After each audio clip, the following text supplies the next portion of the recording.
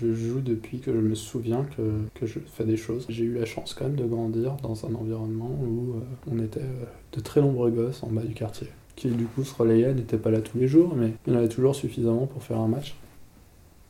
Au foot, tout le monde à un moment ou un autre peut se retrouver à jouer avec les autres. Puis c'est aussi le jeu le plus simple à organiser, simple à modifier pour inclure des gens. Tu bouges les sacs, le terrain est plus long. Finalement, le foot est une autre école universelle. Sur un terrain de foot, le gosse issu des beaux quartiers n'a aucun avantage par rapport au gosse de la cité ou au gosse de la campagne. Celui qui va réussir, c'est celui qui sera le meilleur. Et en plus de tout cela, pour pouvoir être des footballeurs potables, il y a toute la dimension de se dépasser pour l'équipe. C'est toujours un jeu de compensation, de support, de suivre les autres. Ton placement est toujours déterminé par rapport au reste de l'équipe. Et c'est vraiment cette solidarité, le fait de pouvoir compter les uns sur les autres, qui fait que ça a un sens de faire cet effort à ce moment-là, ça a un sens de se mettre minable, parce que c'est plus grand que soi.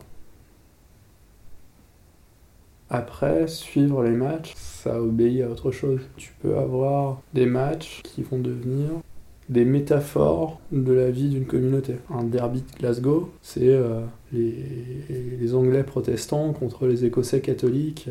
C'est des siècles de guerre de religion en Écosse. C'est la fierté de toute la communauté, au nom de tous les ancêtres, qui se retrouvent là-dedans. Tu prends un Boca River, deux quartiers de Buenos Aires. Boca, le quartier populaire, River Plate, le quartier riche. Les riches ne se mélangent pas avec les pauvres, sauf le jour du match. La force du foot par rapport à beaucoup d'autres sports, c'est vraiment cet ancrage social. Quand tu vas au stade de Lens, c'est l'amicale des anciens mineurs. À la mi-temps de chaque match, ils vont chanter les corons à 45 000 voix et la moitié vont pleurer parce que ça leur rappelle leur vie. Dans la psyché d'un supporter de foot, il y a cette caractéristique qui est très différente des autres sports, c'est que tu veux toujours gagner, tu veux jamais lâcher. Mais c'est que le foot est le sport où, statistiquement, le petit a le plus de chances de faire un résultat contre le fort. Parce que ça se joue avec des scores très serrés. Quand le sort du match dépend d'une action ou deux actions sur 90 minutes, en fait, l'action en question, elle peut ne jamais venir du côté du fort et venir, comme par magie, du côté du faible. Tu conjugues ça à la ferveur sociale, et d'un coup, tu te retrouves avec le club ou des ouvriers qui peut, une fois dans l'année, a une chance de mettre une branlée au club des patrons. Il y a quelque chose d'assez extraordinaire aussi avec le football, c'est sa capacité à unir les gens.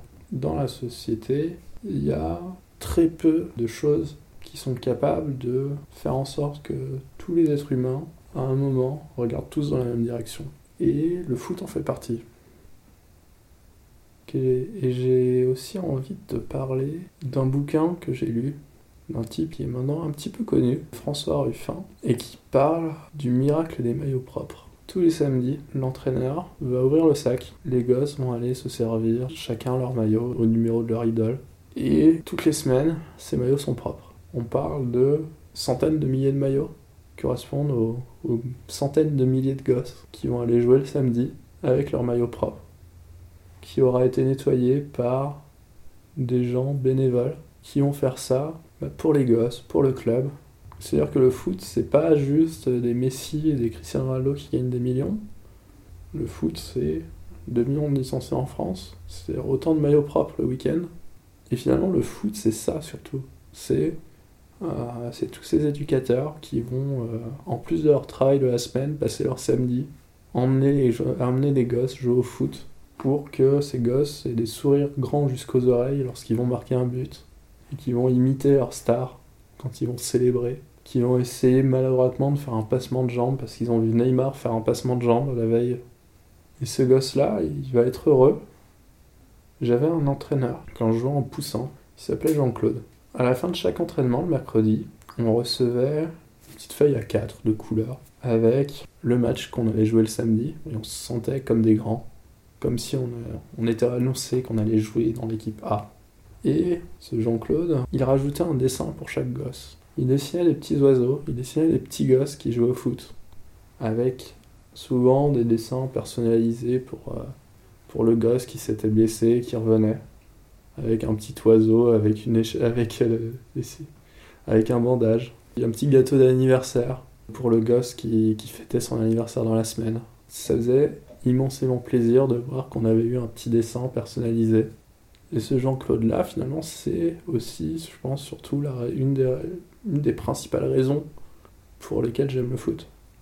C'est-à-dire que le foot, c'est ça. C'est se donner pour les autres, c'est rendre les gosses heureux, et c'est beaucoup de solidarité, beaucoup d'abandon de soi pour faire que quelque chose de plus grand arrive.